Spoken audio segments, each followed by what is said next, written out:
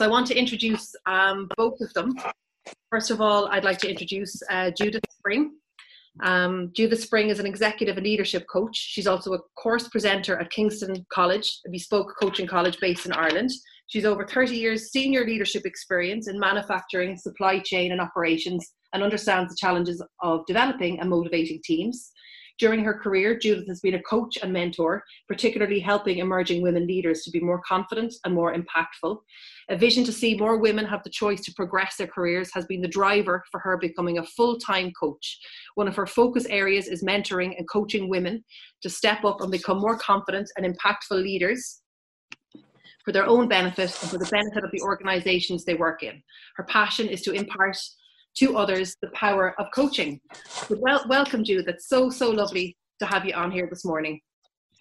Thanks, Jessica. Dr. Chandrika Deshpande is an executive coach with a background in learning and development, specializing in talent management and organizational development. She's a PhD from the University of Mumbai and holds qualifications in the fields of HR, mass media, behavioral training, and psychometric testing.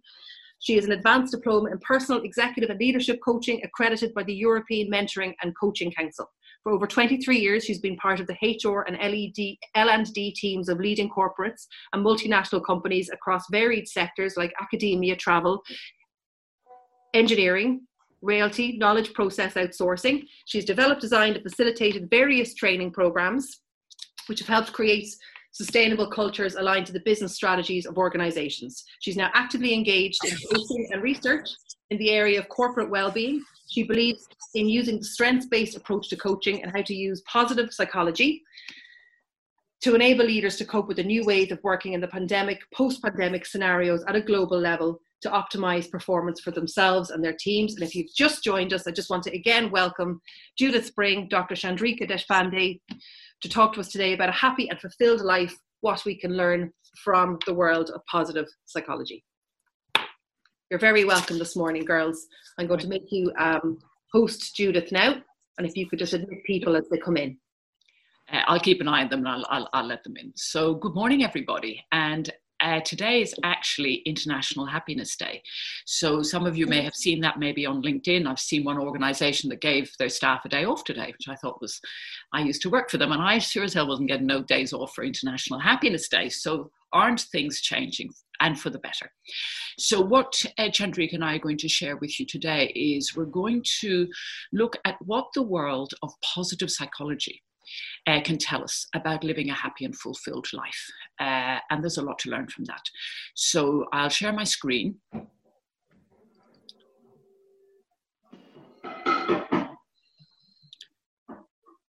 So a happy and fulfilled life, what we can learn from the world of positive psychology. So an outline of what we're going to do on this International Day of Happiness. I'm going to share with you a perspective on our mental health, something to look at that is an interesting way of looking at a perspective on mental health. I'm going to share with you the change curve. Then Chandrika is going to go deeper into what positive psychology teaches us about living a happy and fulfilled life. And then she's going to link the elements of positive psychology to today's world and the challenges we're facing. And then we're going to look at some tips for building resilience. And what we'll do is we'll share the presentation, though more than happy if you've got questions, pop them in the chat box. But we're certainly going to leave time at the end for some Q&A and discussion, which we would really welcome. And hopefully you'll find what we're sharing with you not just interesting, but hopefully also very appropriate to your roles and to the lives you're living at the moment. So I'm going to share this slide with you to start with, and it's a perspective that I've actually stolen it from Mental Health Ireland, who have also taken it from another source. And what it looks at is that many people are living with or recovering from mental illness. And they may have high level of mental illness, they may have low levels of mental illness.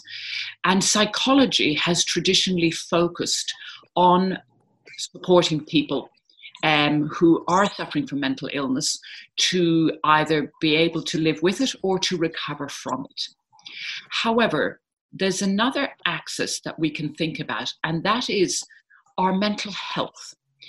So when you think about mental health, you can think about the fact that people can be flourishing or people can be languishing, irregardless of whether or not they have any level of mental illness.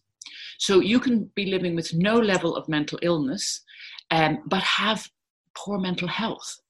On the other hand, people can live with high level of mental illness and still be flourishing.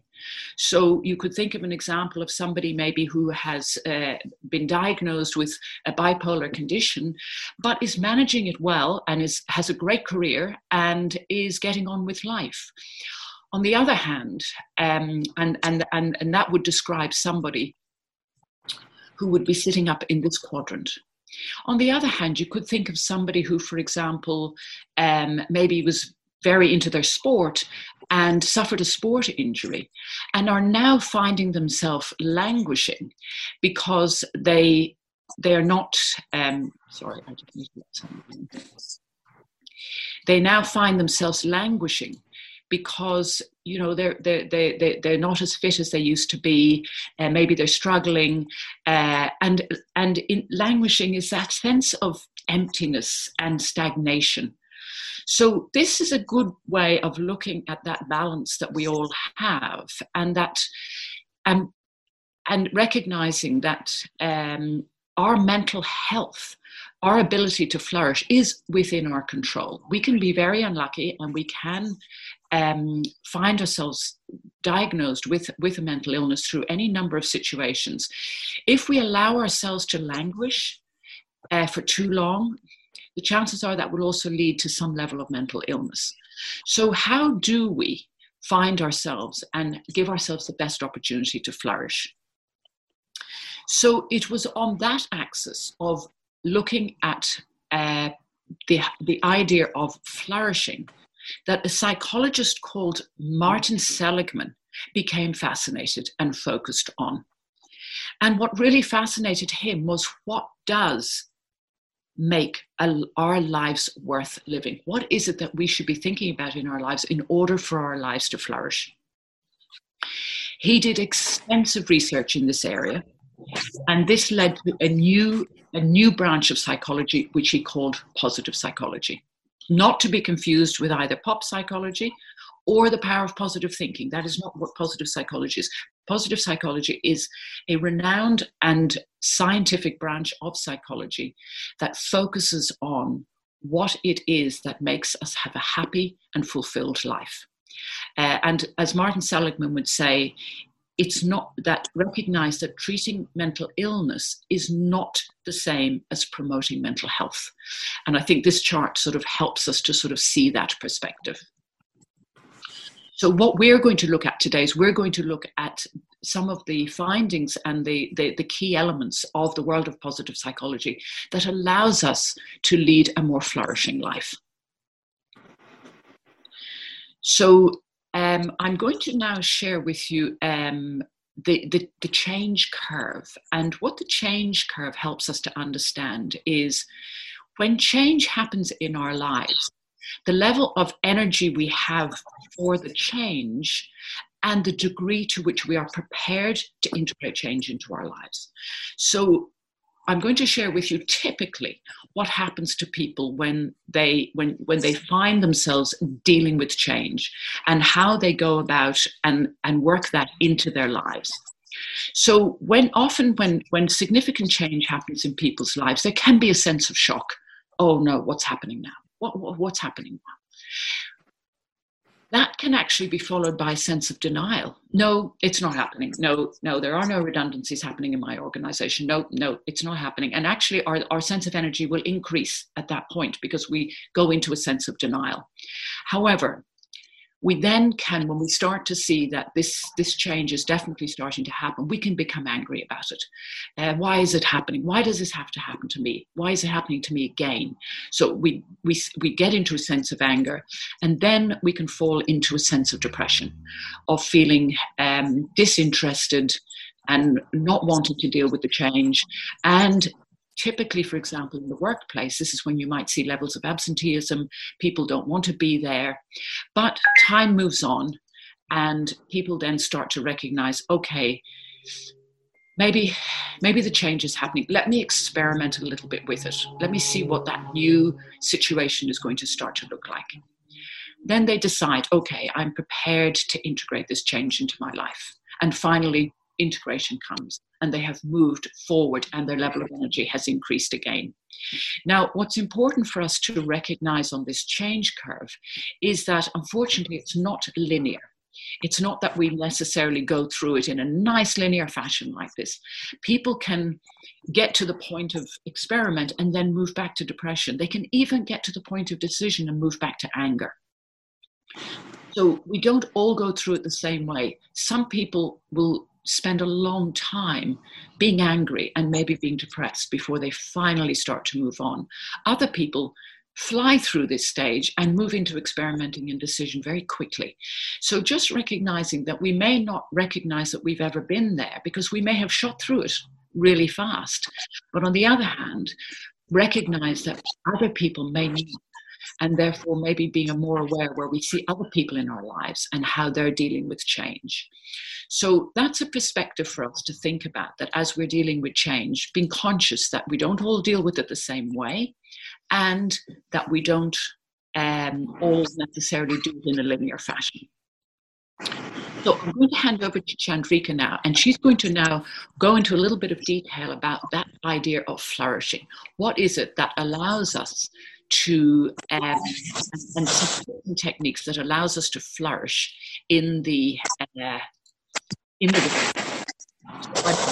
to go on mute. That's okay. Andrea, I see if you wouldn't mind muting. I think there's a Chandrika, you have total control now. You can mute everybody.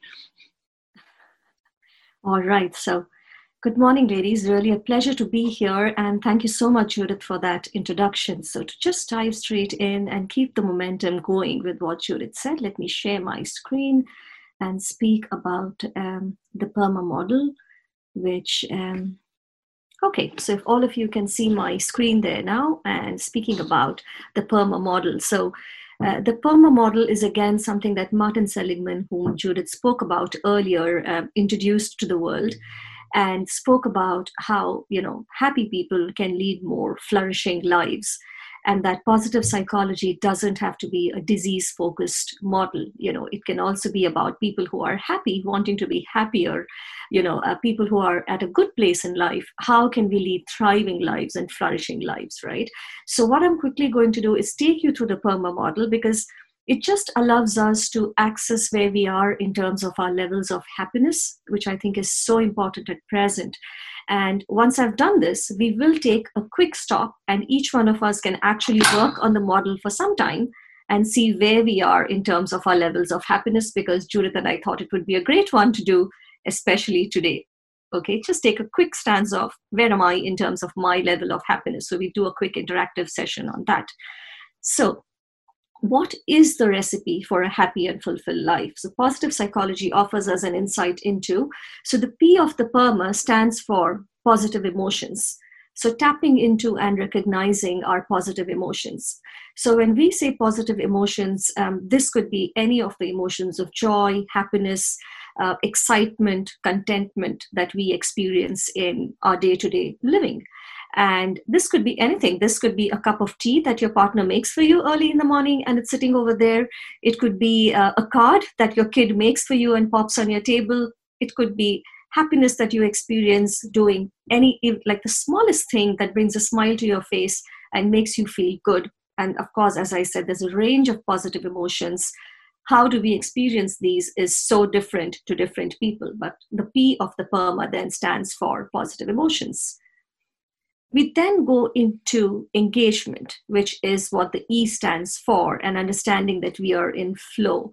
Now, this simply means that all of us as individuals have a need to feel fulfillment and to enjoy, different activities. So how engaged are we? Do we have activities in our life that gives us a sense of engagement. So this could be your hobbies.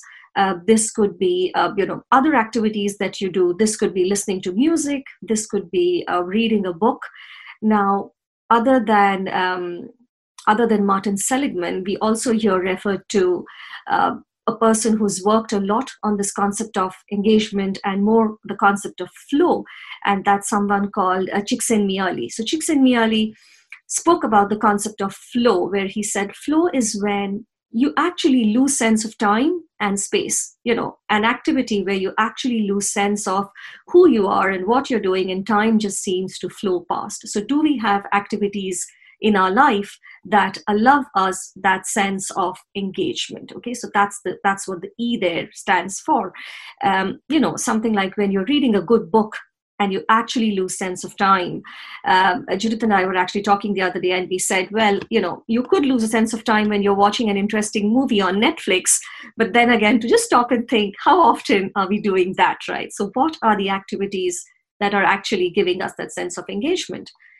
We then move to the next quadrant of R, which is relationships. So we enhance our well-being when we build strong relationships. When you have strong relationships, it leads to a sense of attachment, support.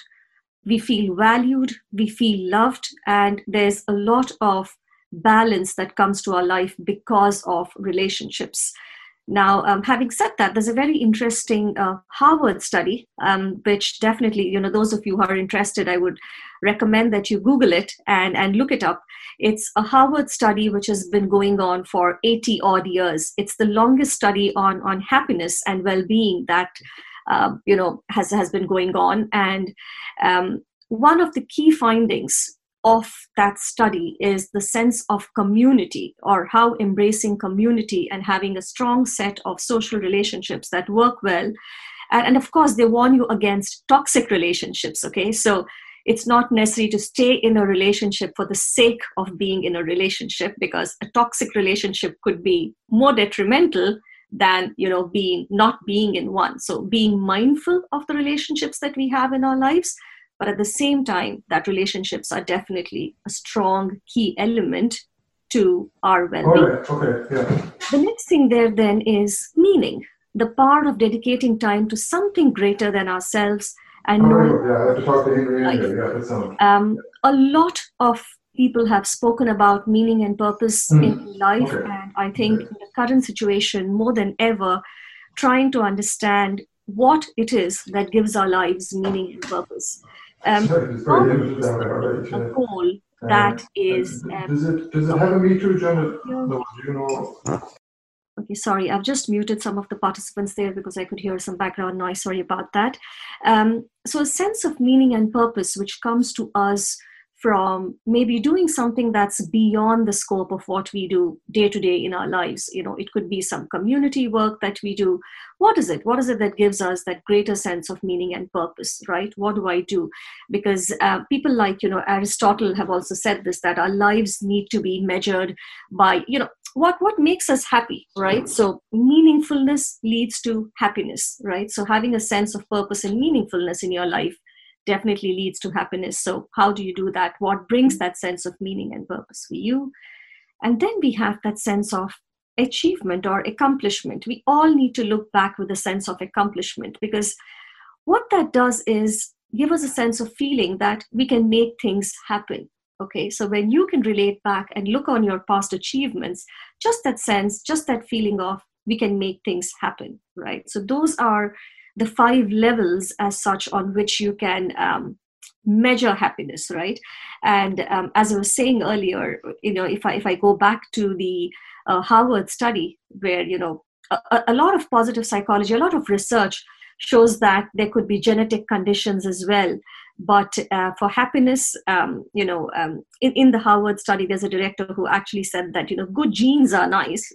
It's good to have those genetic traits in you, but joy is better. So how can you bring simple joy into your day-to-day activities, right? How can you bring that sense of happiness and joy into what you're doing?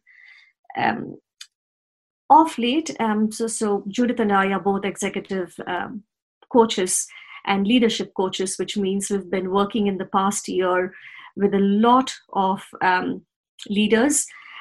Judith especially works in the space of women's leadership, so she could probably bring in some examples at some point of time of how the past year has been and how people have coped with this. So what I did was I actually tried to map the PERMA model to, and yeah, because COVID was the word that was predominant in everyone's minds, right? So can we use the PERMA model to help us tackle what's happening to all of us in the COVID situation? So it's a very complex world out there.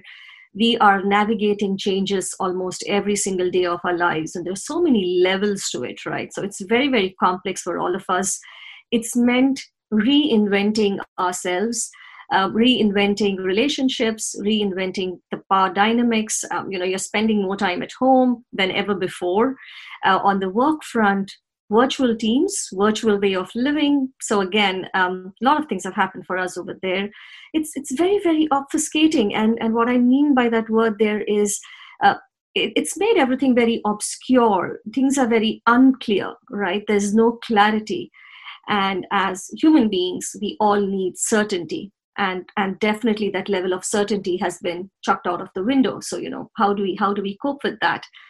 It's a very volatile world. Things are erupting around us all the time. Again, very, very a lot of change happening, indefinite. We don't know when this is going to end. And I think just as you all were all coming in, Jessica was, telling us about how, right, things have changed, how there was another announcement yesterday, and we were just speaking about the impact of that on all of us. And the last bit there is the distancing. So when the very word distancing, and in our college, we've been having these discussions that instead of using the word social distancing, we should probably replace that and start calling it physical distancing, right? Because I think the very term social distancing has led to all of us feeling that sense of distance, being away from each other, and that's not a great place to be in. So can the PERMA model be used to help us overcome or achieve a sense of balance around the COVID world, okay? And that's what we were trying to do when we said, okay, you're feeling all these emotions, but let's say at the same time, we are then, just admitting people into the room there. Okay, so at the same time, how are we achieving that sense of balance, right? So by having positive emotions in our life, by having some activities that give us that sense of engagement, by having meaningful relationships, by finding a sense of meaning and purpose that's possibly greater than, the smaller tasks that we, have from our day to day, and looking back on our accomplishments, things that we have achieved, what have we achieved so far that we can take forward? What are the positives from there that we can take forward? So that's the sense of then trying to see how we can combat where we are today with a sense of well-being, which the PERMA model speaks about, right? Mm-hmm. Having said that, what we would like you to do at this point of time is, so I'm just going to introduce the wheel to you. I'm not sure about all your backgrounds. You may have done the Wheel of Life before, which is again a very simple tool to understand where you are in terms of the balance of life. So I'll just explain how a wheel works in the interest of those who might not have done this exercise before. Okay, so the P, E, R, M, and A, and I will put that over there, stand for the 5 elements of well-being in your lives. So if you have like a piece of paper handy and a pen, right, that's all you actually need to do this tool for yourselves and sort of explore where you are at this point of time, and if you want to just scribble things down for yourselves. So what you normally do in a wheel is the center of the wheel is a 0, okay, and the last point on that circle is a 10, right? So if I start from here, that's the 0, and outward over there is the 10. So 0 is if you're least satisfied, right? Or, you feel that, this is something that's not working for me at all, then that's the 0. And the 10 is your absolute highest level of satisfaction. Okay, so that's the outward link over there. So what we are going to invite you to do, and we'll give you a couple of minutes to sort of do this. So what do positive emotions mean or look like to you? So where would you rate yourself on a scale of 1 to 10 in terms of positive emotions? How often in a day are you experiencing happiness, contentment, joy, pleasure of any kind, right? So give yourself a score on 1 to 10 then on the P. When you come to the E and you're looking at engagement, again, what does that look like to you? Do you have activities in your life at present that give you that sense of engagement? On a scale of 0 to 10, give yourselves a number. Relationships. How do you see balanced relationships? Where do you think you are? And when we see relationships, please look at it in its entirety, right? So your family, your friends, your work colleagues, absolutely everyone who makes up your ecosystem of relationships. So look at everyone, and where would you see yourself today? 0 to 10. When do you know you have that sense of meaning in your life, right? And again, meaning and purpose, scale of 1 to 10, put a number down for yourselves. What makes you feel accomplished? How often do you feel accomplished? When you look back, when you're reflecting, how do you look on your accomplishments, right? Where would you put yourselves on a scale of 1 to 10? Okay, so rate yourselves, put yourselves, give yourselves that scale of 1 to 10. And the next thing that we need to then look at is, let's say you have scored yourself a 5 in terms of positive emotions. The question to ask yourselves there is, what could I do more of that I'm doing well now to increase that from a 4 to a 5 or a 6, okay? Or a scale of 8 or 9 or 10. In terms of relationships, where am I today? And how could I move myself from here to being, or, taking it to the next level, right? So those would be some of the questions that you could actually ask yourself. So I'm just going to stop talking there for 2 minutes and allow you to put numbers on that wheel, which I know is not a very easy task to do, but we'll just give you a couple of minutes there.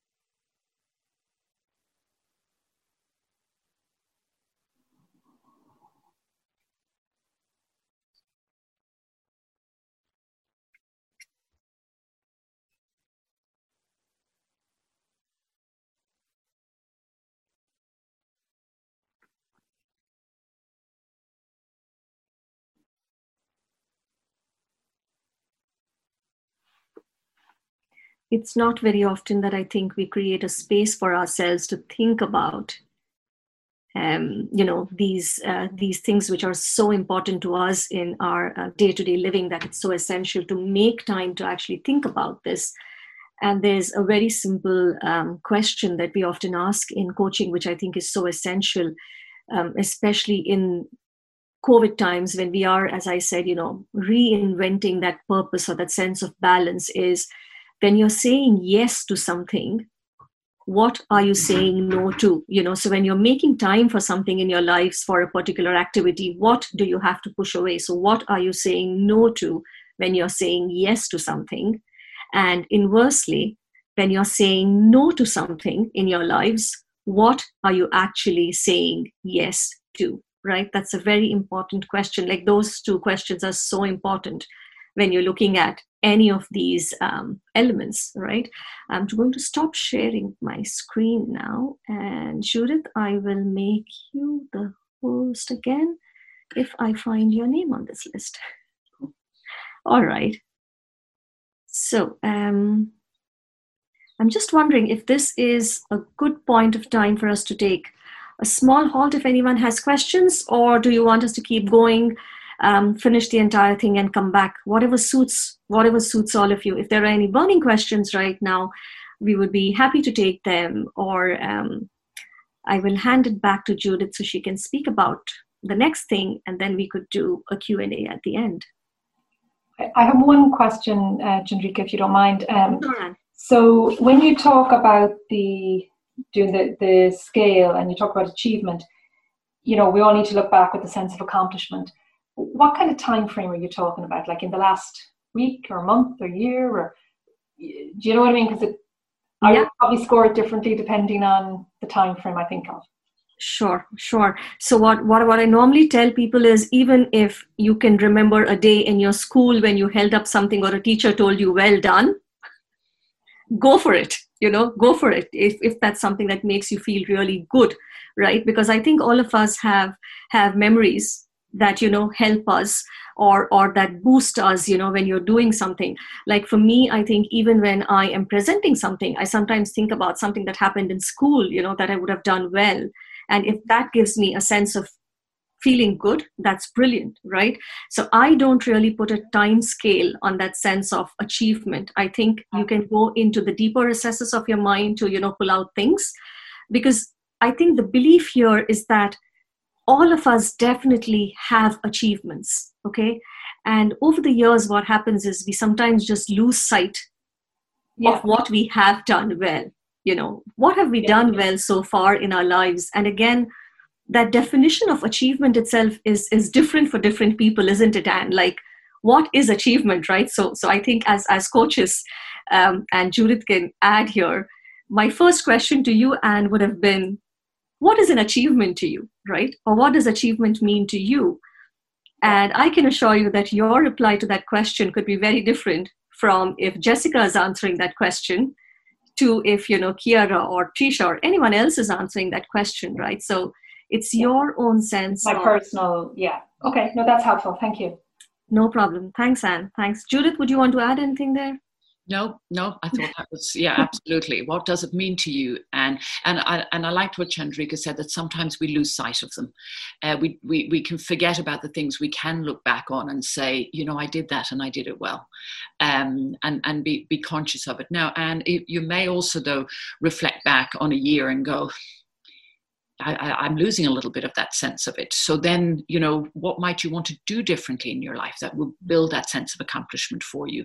Because this is about, what do we want to build into our lives to make sure that we do have that sense of flourishing in our lives. So maybe we can do more with some of the things we're doing. That sense of engagement, for example, that's such an important thing to reflect on. That sense of when you feel energy from something that you're doing, that sense of, I've lost all sense of time when I just did that. But it's when I used my skills to work on a challenge. It's like Chandrika said, it's not sitting and watching Netflix. That isn't it, because that's what we call passive leisure, and that gives you no sense of engagement. In fact, at the end of passive leisure, you actually tend to have a sense of slight despair. What you want to do is find times in your day when you are genuinely finding yourself with a sense of engagement, hopefully in your work. Guys, if you're not finding it in your work, come and talk to a coach, okay? Because we need to get you back on the straight and narrow here, because engagement in your work is so important. You are spending a lot of hours in your day.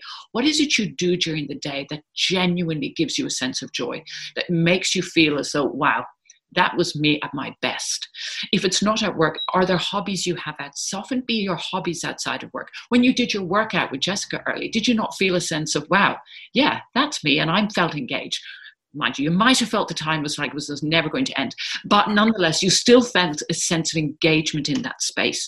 So looking for engagement in your lives. So what this model is about finding, how do I find more of this in my life? What do I need to find more to find myself engaged?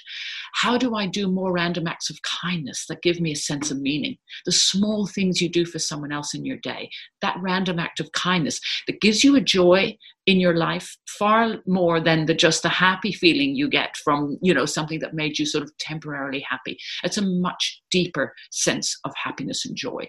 So it's thinking about those things. Yeah. Judith, when you were just speaking about the random acts of kindness over there, or gratitude, right? I'm sure everyone's heard about the gratitude journal, because everyone's been talking about it, right? Put 3 things down that went well for you today and that makes you feel good. There was an added element that someone spoke about recently, which was, don't just write down what worked well for you, right? Or what went well for you on the day. Also think about why that went well, right? So if something happened and something happened, why did that happen the way it happened? And therefore, as Judith was saying, how can we do more of that, right? So not just writing down what you're grateful for, but also thinking of how that manifested itself, right? How did that happen? So when you're counting your blessings and you're saying, yes, I'm very grateful for all of those things, also thinking of that, because then that gives you a sense of, how you could do more of something to sort of, help you be where you really want to be. So physical activity, meditation, I think all those things. And Judith, of course, is going to speak about, resilience in a while. But I think it's all about boosting your immunity. And as all of us know, I think, with all the added stress that's been happening now, you want to ensure that it's your adrenaline that's high and it's your cortisol that's low to ensure that you have better immunity levels to cope with everything that's happening. And it's when you're in that sense of flow and there's energy, that's when, you have your adrenaline coming in, leading to immunity, right? So that boosts your immunity levels, which is why I think we are such huge fans of this particular model. How can you do more of it to, ensure that things are working well for you at present? Judith, so I'm going to hand it back to you for the resilience. Cool. So I'm going to share with you some ideas that fit into this exactly the same space of positive psychology, but that look at how we build our resilience. And when we talk about resilience, it is that sense of being able to overcome difficult situations and possibly learn from them. Some people say it's about bouncing back, but I always say, no, you don't necessarily want to go back to where you were. Resilience is more about bouncing forward. How can I find myself being able to deal with difficult situations and coming through them in a way that I learned from them and even maybe become stronger. So we have a recipe for resilience is one way of looking at it. And the important thing to understand is that we can build our resilience. And we start off by thinking about reflecting on your values. Your values, an important thing. What you value in your life is what genuinely gives you joy. So try to find out, what is that? What are the things that genuinely give you joy in your life? They're not, by the way, morals. Don't worry, it's not about living a very moral life. It's about living a life that gives you joy. So reflect back on times when you have felt a real sense of joy. What was happening for you then? Because most likely the reason you picked those moments was because something was happening that you truly valued. If it was time with your family, if it was doing things that you felt you had a sense of independence, a sense of autonomy, a sense of service to others, what was it? They're your values. So dig into those and find out what they are. Recognize that we all have setbacks, no matter how resilient you are, and you can build all the resilience you like. We will all have setbacks from time to time. Something comes along, least expected, and it will knock us for a six. Just recognize that. Don't take it as permanent. We will all have a setback, but stay connected. We don't develop resilience on our own. It's really important. Resilience is not something that just comes from within. Resilience is part of us being part of a tribe. That idea of staying connected. Now, for all the introverts in the room, you've been living your dream for a year, but we have to get back out there and talk to people. So recognize that we need to stay connected. When people offer you help, accept it. Invest in yourself. Look for times when you can give yourself some time, particularly around that sense of engagement and flow. What might it be that you can do for yourself that gives you a sense of flow? Learn healthy habits. It goes without saying. Bit of exercise, eat reasonably well, funnily enough, that's going to help you be resilient. Identify your strengths. What are you naturally good at? What are your natural talents? Because there's an old expression, play to your strengths. It's more than that. When you are doing the things that you are naturally good at, it gives you a sense of joy. And it also gives you a sense of flow. So find out what your natural strengths are. Do a strength survey. Ask other people. Say to other people, what do you think my natural strengths are? Identify them and use them more. Find any opportunity you can to use your strengths. Engage with kindness. Funny, isn't it? So simple. Those random acts of kindness that build a sense of resilience for you. Nurture your friendships. And like Chandrika said, watch out. It's to be supporting friendships. Anybody who tells me I have a toxic friendship, I think I challenge that. I don't think it's a friendship if it's toxic. So it's nurture your friendships. Compassion heals. Compassion for yourself, particularly. And this idea of expressing gratitude. So when we talk about this idea of a positive emotion is a positive feeling. It's that, unfortunately, we've got more negative feelings than positive feelings. So we need to dig deep to find our positive feelings, and gratitude is one way of doing it.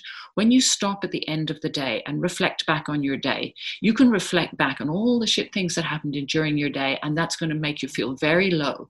On the other hand, if you think back on all the great things that happened today, they are the things that will give you a sense of positivity. So expressing gratitude is what helps you build resilience. So there's some tips there, maybe some ideas that can help you think about what are the things that allow you to build resilience into your life. And even if you took a little bit out of each of those, and recognizing that now, of course, some of them are challenging because, particularly around friendships and staying connected, our sense of isolation is challenging at the moment. But again, at the end of every day, what one or two things did work well for you today? Reflect on those, because that's what will bring that sense of positive emotion to you. You know yourself that you can reflect back on something negative and it will make you feel exactly the same way as you felt when the thing was happening. So if, for example, you were in a really awful meeting yesterday and you got really worked up and angry, if you reflect on that right now, you will bring back the same sense of anger that you had then. We can evoke the emotions as soon as we start thinking about events. So the question is, why would you think about the negative ones? Think about positive ones, because they will invoke positive feelings for you. If you think back on yesterday and some of the more positive things that happened, it invokes more positive emotions. So recognize that we can do that. These are all within our control to do. So like I said at the beginning, that idea of languishing or flourishing, we have within our control our ability to flourish. All of these things are things we can do for ourselves. We don't need other people to help us do these things. They are things that we can do. So this is a time for yourself and to really think about you, because the more you can flourish, the more you can help other people flourish as well. There's an expression that some people feel that in order to be, when I am successful, I will become happy. But actually it's the other way around. When we are happy, we will become successful. When we find that deep happiness within ourselves, we will become successful. We will work better. We will be able to deal with life better when we have found a sense of happiness for ourselves. So it's not some sort of, la la land we're talking about here. This is actually a very important thing for our health, and particularly for our mental health, that we do tune in to what it is that gives us a sense of happiness and fulfillment. So I'll hand over to Chandrika, just one last slide that she's going to share with you. Actually, Chandrika, I'll put the slide up maybe, and you can just talk to it as well. Yeah, I was just going to say that, Judith. Thank you. Yeah. Well, actually, we thought of this slide only because, we knew that we were speaking to a group of women who are highly focused on their fitness and their activities. So now having, sort of told you how the wheel works, right? We thought this was a great one to sort of leave you with as a group or as a team. And, you could do this. Jessica, I'm sure you use a lot of tools, but we were thinking in the present situation for women to just again reflect on where they are in terms of their well-being, right? So the 6 elements which we thought make up our physical well-being, which then translates into our mental, health and well-being, because it's so easy sometimes to lose focus of that, right? And one so easily sort of builds into the other. So again, if you're looking at it, fuel, right? Food. What's our intake right now? What's our fuel? What are we putting into our bodies? Be very mindful of that. So again, think of that. Movement, sleep, hydrate, recharge, and then what space are you creating for your mind to create all those positive thoughts? What's happening for you in your mind right now? So it's a very, very simple wheel, but we were just thinking, recharge, which has become so essential. So it all started off with us thinking we have plenty of time for other things when we started working from home, but we are now at our desks. We start at 8:30 and there's no end time to when we really finish, right? So are you taking those recharge breaks? What are you doing to recharge? Is it the weekend? In the day, what are you doing for yourself? So just to ponder and think about these 6 elements, because they are so very essential, right? Hydrating, your sleep, what's the quality of your sleep? So it's not just the sleep, but what's the quality of, your sleep?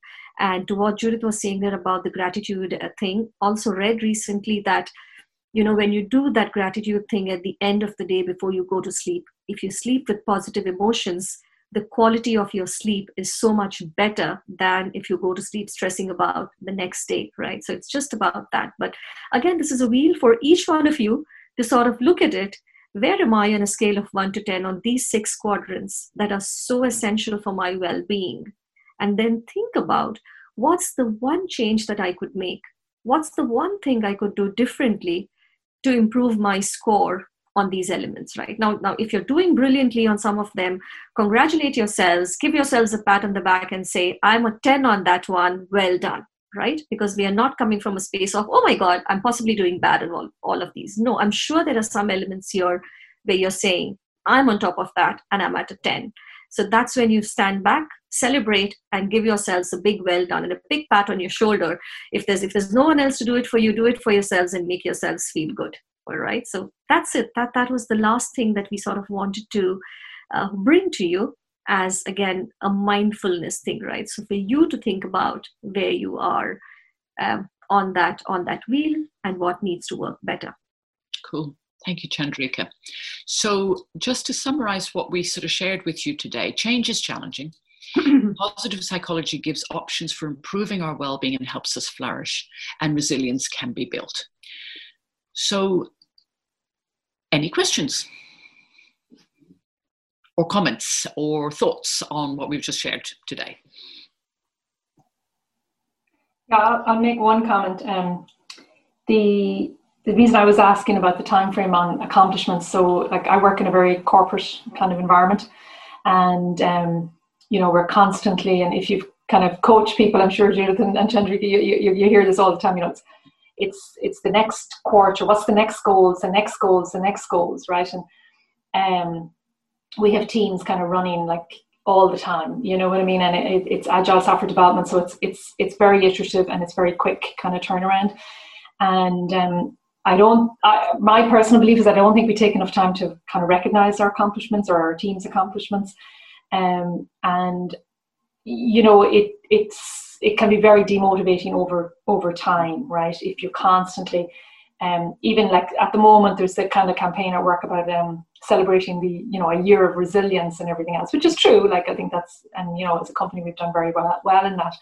But it's kind of like, but on the one hand say that, but on the other hand, but here's all the work you have to do, right? And all the things that you still have to do them. And by the way, here's more, and there's times when I feel it's just too much, not necessarily for myself personally, but I can see it in others. So it's a challenge, And there is a technique that we talk about of appreciative inquiry, which is making sure that people do tap into what they have done well.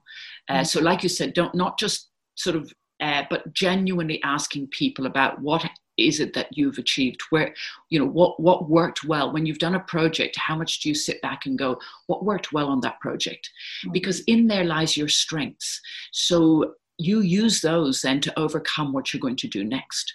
So spending some time doing that reflection with people to say, look, let's just reflect back on the last month. What's worked really well for us? What do we feel really proud that we've achieved? And I mean deep within your own team, not as sort of a general, or even with individuals, to ask them that, because people love to talk about their success. It also brings energy to people when they recognize what they've done well. But most important, Anne, it's where their strengths are.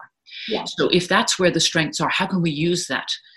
How can we use what worked well in order to overcome what we're doing in the future? I don't know whether that's helpful, but it can be. No, absolutely. Yeah, it's remembering to take the time to do it. But yeah, absolutely. Yeah. And Judith, since you mentioned appreciative inquiry, Anne, I've just popped something into the chat box over there. So that's the model that works with appreciative inquiry. It's a model called the SOAR model. We think it's a great one to do with teams. So, even if you want to, because that's a great one, it talks about strengths, opportunities, aspirations, and results. So, when you're speaking about, having those results to perform to, right? There are those results that always are so important. But then, you could start working from a place of, what are the strengths that you have? And I think that's a great one because it will connect all the people in your team as well as, you as a leader, right? So looking at what are the strengths that people can have? What are the opportunities you have, therefore? So if you see, that's the exact reverse. So speaking of positive psychology, this is a model that goes away from the SWOT analysis that all of us are so familiar with, right? So we are not looking at weaknesses and threats, right? Or we are looking at them, but in a positive context. You're looking at them as opportunities, right? What could we do about that? And I think, Judith, you always like to compare the two, and you have a couple of takeaways on that, don't you? Yeah, because a lot of our weaknesses and threats are only opportunities that we have not yet realized. The word yet is such a powerful word. When someone says, well, we're no good at that. Yeah, but we're no good at that yet. It's an opportunity. It's an opportunity for us to improve. So you can reframe threats and weaknesses as opportunities. And then you say, well, with our strengths and these opportunities, what could we aspire to? And then how can we measure that we're achieving that? So it is a way that you don't pretend like, so there's not a future out there that you're going to be well and truly challenged with, but it's just important to get people to reflect on what their real strengths are and what has worked well in the past, because we can sometimes get very obsessed about what hasn't worked well. Very good at looking at the root cause of a problem, but not often good looking at the root cause of our success. Does that make sense? Absolutely. Yeah. Thank you. That's helpful. Hi, Judith, Chandrika, it's Ivan here. It's lovely to see you both again, and I really enjoyed the session. So I'm just going to add to a little bit of what Anne brought up there.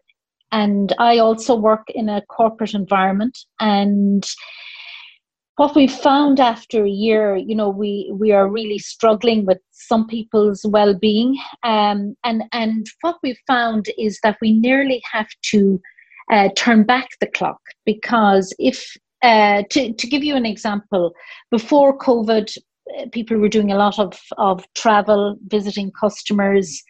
Meetings were probably less people in them, people who absolutely needed to be there. And now we found during COVID that we had this insatiable need to fill everybody's time, whether it was with training or meetings or whatever. So people's time got completely booked. They're being asked to join all of these meetings, and the ability to say no became harder for them. So what we're looking at now is, how do we dial back the clock and get out of that habit of having so many people at meetings? They're not needing to be there. We record everything. So even if you don't make the meeting, you have to find an hour somewhere else to listen to it. And it's trying to probably instill that behavior to say, you should have time to think and reflect within your day, but they aren't having it. So what we're trying to do now is to just change the behavior. And what amazed me is how quickly the behavior changed from one place to this insatiable 8 a.m. to 6 p.m. of meetings. So I don't know if people have seen that in their organization, and trying to help people to say no, to have shorter meetings, only have the people that you need there. And that's just one example. But it's that, I'm very interested in the wheels, and it's really hard to change behavior, or I feel it is hard to change behavior, but it has amazed me how quickly we've changed over COVID. Absolutely fascinating. And that kind of goes away to explaining why people are saying that their time has been taken. Because I'm like, well, you're not commuting anymore. You're not doing all this. So where's the time getting sucked into? So that's really interesting. That idea that it's so much easier for people to be accessed and to access meetings. And have you created a FOMO now, a fear of missing out, that if I'm not at that meeting now and if I don't watch the recording, something will have happened? But previously you never had that situation going on. Yeah. Exactly. There's also what I read, Yvonne, recently was, there's a need to overcompensate. There was this, so there's a feeling of, so it's called the pseudo guilt complex, where, because working from home, right? So there's this feeling in our minds that I'm at home, so I'm not doing enough work. So, allowing your employees to understand and feel, because parameters have changed, right? Like HR teams are scrambling to put together, how's evaluation going to happen this year? Do we have to change parameters of measurement, efficiency? How is all that going to, really happen? And people are tackling this thing off. So are people overcompensating? I have to be seen at every meeting to make sure that my leaders and my managers think that I am working, I'm at home and I am working. So to make that boundary, people are overcompensating, and that's possibly leading to higher levels of stress. And this is where I think the role of the leader becomes really, really important. Walk the talk. Don't tell your team members you don't have to be present at every single meeting, and then you are present at every single meeting, putting that added pressure on your team then of, having to turn up, having to show up all the time. So stop sending emails at 11 in the night. Stop sending emails at 8 in the morning. If you're a team leader, stop doing that to your team is, where it was coming from, because there's a very simple, exercise where I tell leaders sometimes, it's do what you are saying you do, right? So even if you actually get up, and Jessica, maybe you should try this with your class whenever you're doing a workout, though I know you do more serious kinds of workout, right? But this is very simple. So there's just 4 instructions: jump in the front, jump behind, jump to the right, jump to the left. So it's just 4 simple instructions. So in the first round, you're actually doing what you're saying, right? So jump right, everyone jumps right, jump left, everyone does the same thing. And then the next 2 things that you do. So in the second round, you say, do what I say, but don't do what I do, right? So they have to listen to what you're saying, but they have to do something that's different. And then in the third round, right, they have to do what you are saying. Sorry, did I just say that? It's so confusing. I think I just confused myself. So in the third round, you have to do what the person is doing, but you're saying something different, right? So you're saying jump right, but you're actually jumping left, and they have to do what you do. So even in the process of explaining it, it's so complex that when you do it, it's really funny, because that's not how your mind operates. You want to do, right? So it's so easy to do what the other person is doing and not just saying. So it's great. You'll have a few good laughs as you're doing it. But I think as leaders, right, and even as role models at home, you're telling our children, don't watch too much of Netflix, right? Do something constructive, get up, go out for a walk. What are you doing to unwind at the end of the day? What example are you setting there as well, right? Because people learn more from observing what you're doing rather than what you're saying. So I just think it's something for us to be mindful of. Again, what examples are we setting for people? Because someone said this recently, there's great talk of well-being in my organization. Everyone's raving about it, but then I get emails from my boss at 11:30 in the night, and I feel, I should be up as well. So lead by example. Yeah, thank you. Very true. Yeah. Thank you. That was so interesting. So interesting. Thank you both so much. Does anybody have any final questions? No? It's fine. I think. I just have one. Question around meaning, and I guess how you're feeling, what your experience is of how people are creating meaning now, given that so much of what has created meaning for us has been taken away. Like, I guess when you're talking about values, the stuff that probably was very valuable to us in terms of family relationships, that might have lost as much value because we're kind of stuck with each other at home. a lot now. So the kind of values that I guess gave meaning to my life might have changed. And I'm wondering what your experience is of what meaning is for people now. How do they create new meaning in a pandemic? So I think you were absolutely right when you said for everybody it's different. So what gave meaning to your life before, and now you're reflecting those things, I can't do them right now, or they're absent from my life. So, now what gives everybody meaning is different, isn't it, Tricia? So that the key thing is, sort of thinking about what was it about that thing that gave me meaning? And is there another way that I can get that same sense? And was it something about, generally meaning and purpose is usually about using your strengths or using your talents for the good of someone else. So it's doing something for others is often what gives people meaning. For some people, it can be more of a spiritual thing, a sense of consciousness. But for everybody there is, and absolutely, I totally believe people are struggling now because of the fact that they're not able to do the things they were doing before. But I suppose the only thing to say is, what one small thing can you still be doing, Tricia, that gives you that sense of meaning? And even if it's a small thing, even if it is only for somebody in your house today, that you say, what one thing can I do for someone else? But it's trying to really reflect for yourself personally about what is it, what's behind that sense of meaning for me? And is there some other way that I can still find that? So I think it's such a personal thing. It's not an easy one, but definitely a challenge for people now. Chandrika, your thoughts on that? Yeah, I was just going to say, so all that Judith said would be something that, I would say as well. But, to what you were, I think the example that you gave there, Tricia, about, maybe that my sense of meaning came from, at the end of a hard day of work, I come back home and I spend time with my family. And that used to give me a sense of meaning. Then I think the question to ask yourself is, what did you feel or what did you experience when you came back home at the end of the day to your family, right? So what were the emotions that you sort of experienced then? And if that's not happening now, how could you recreate it, right? So what were those emotions that made you feel, or that gave you that sense of meaning, right?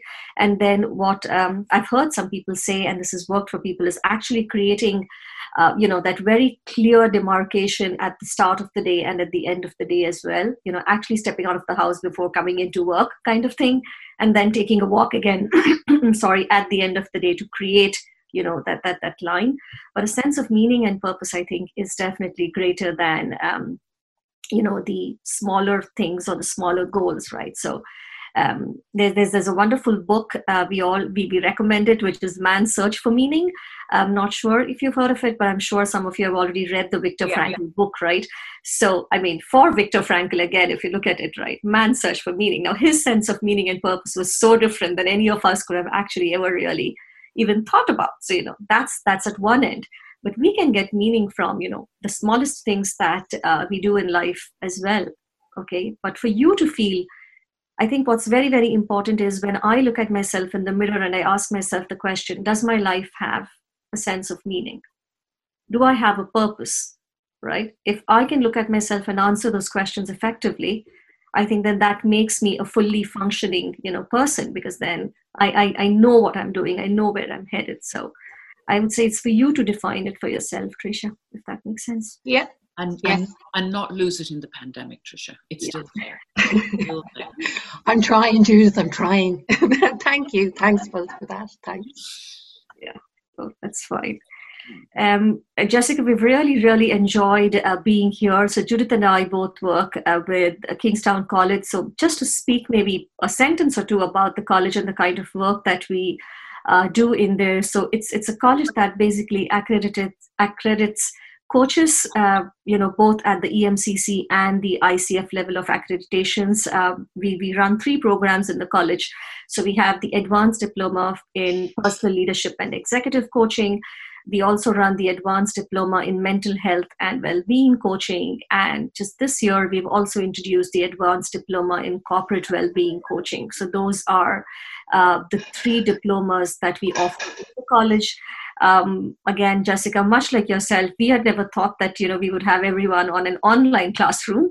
but that's what we are doing at present, and it seems to be working phenomenally well. Like, we're going really well. So any of you who ever want to explore that space, we run free workshops actually to give people a taste of what they would get on the program. So even if you just log on to kingstowncollege.ie, which is our website, you can register yourself for a free session. It's a free taster session to sort of give you a sense of what coaching is all about, and is that something that you would like to look at some point of time. So yeah, that's about the college.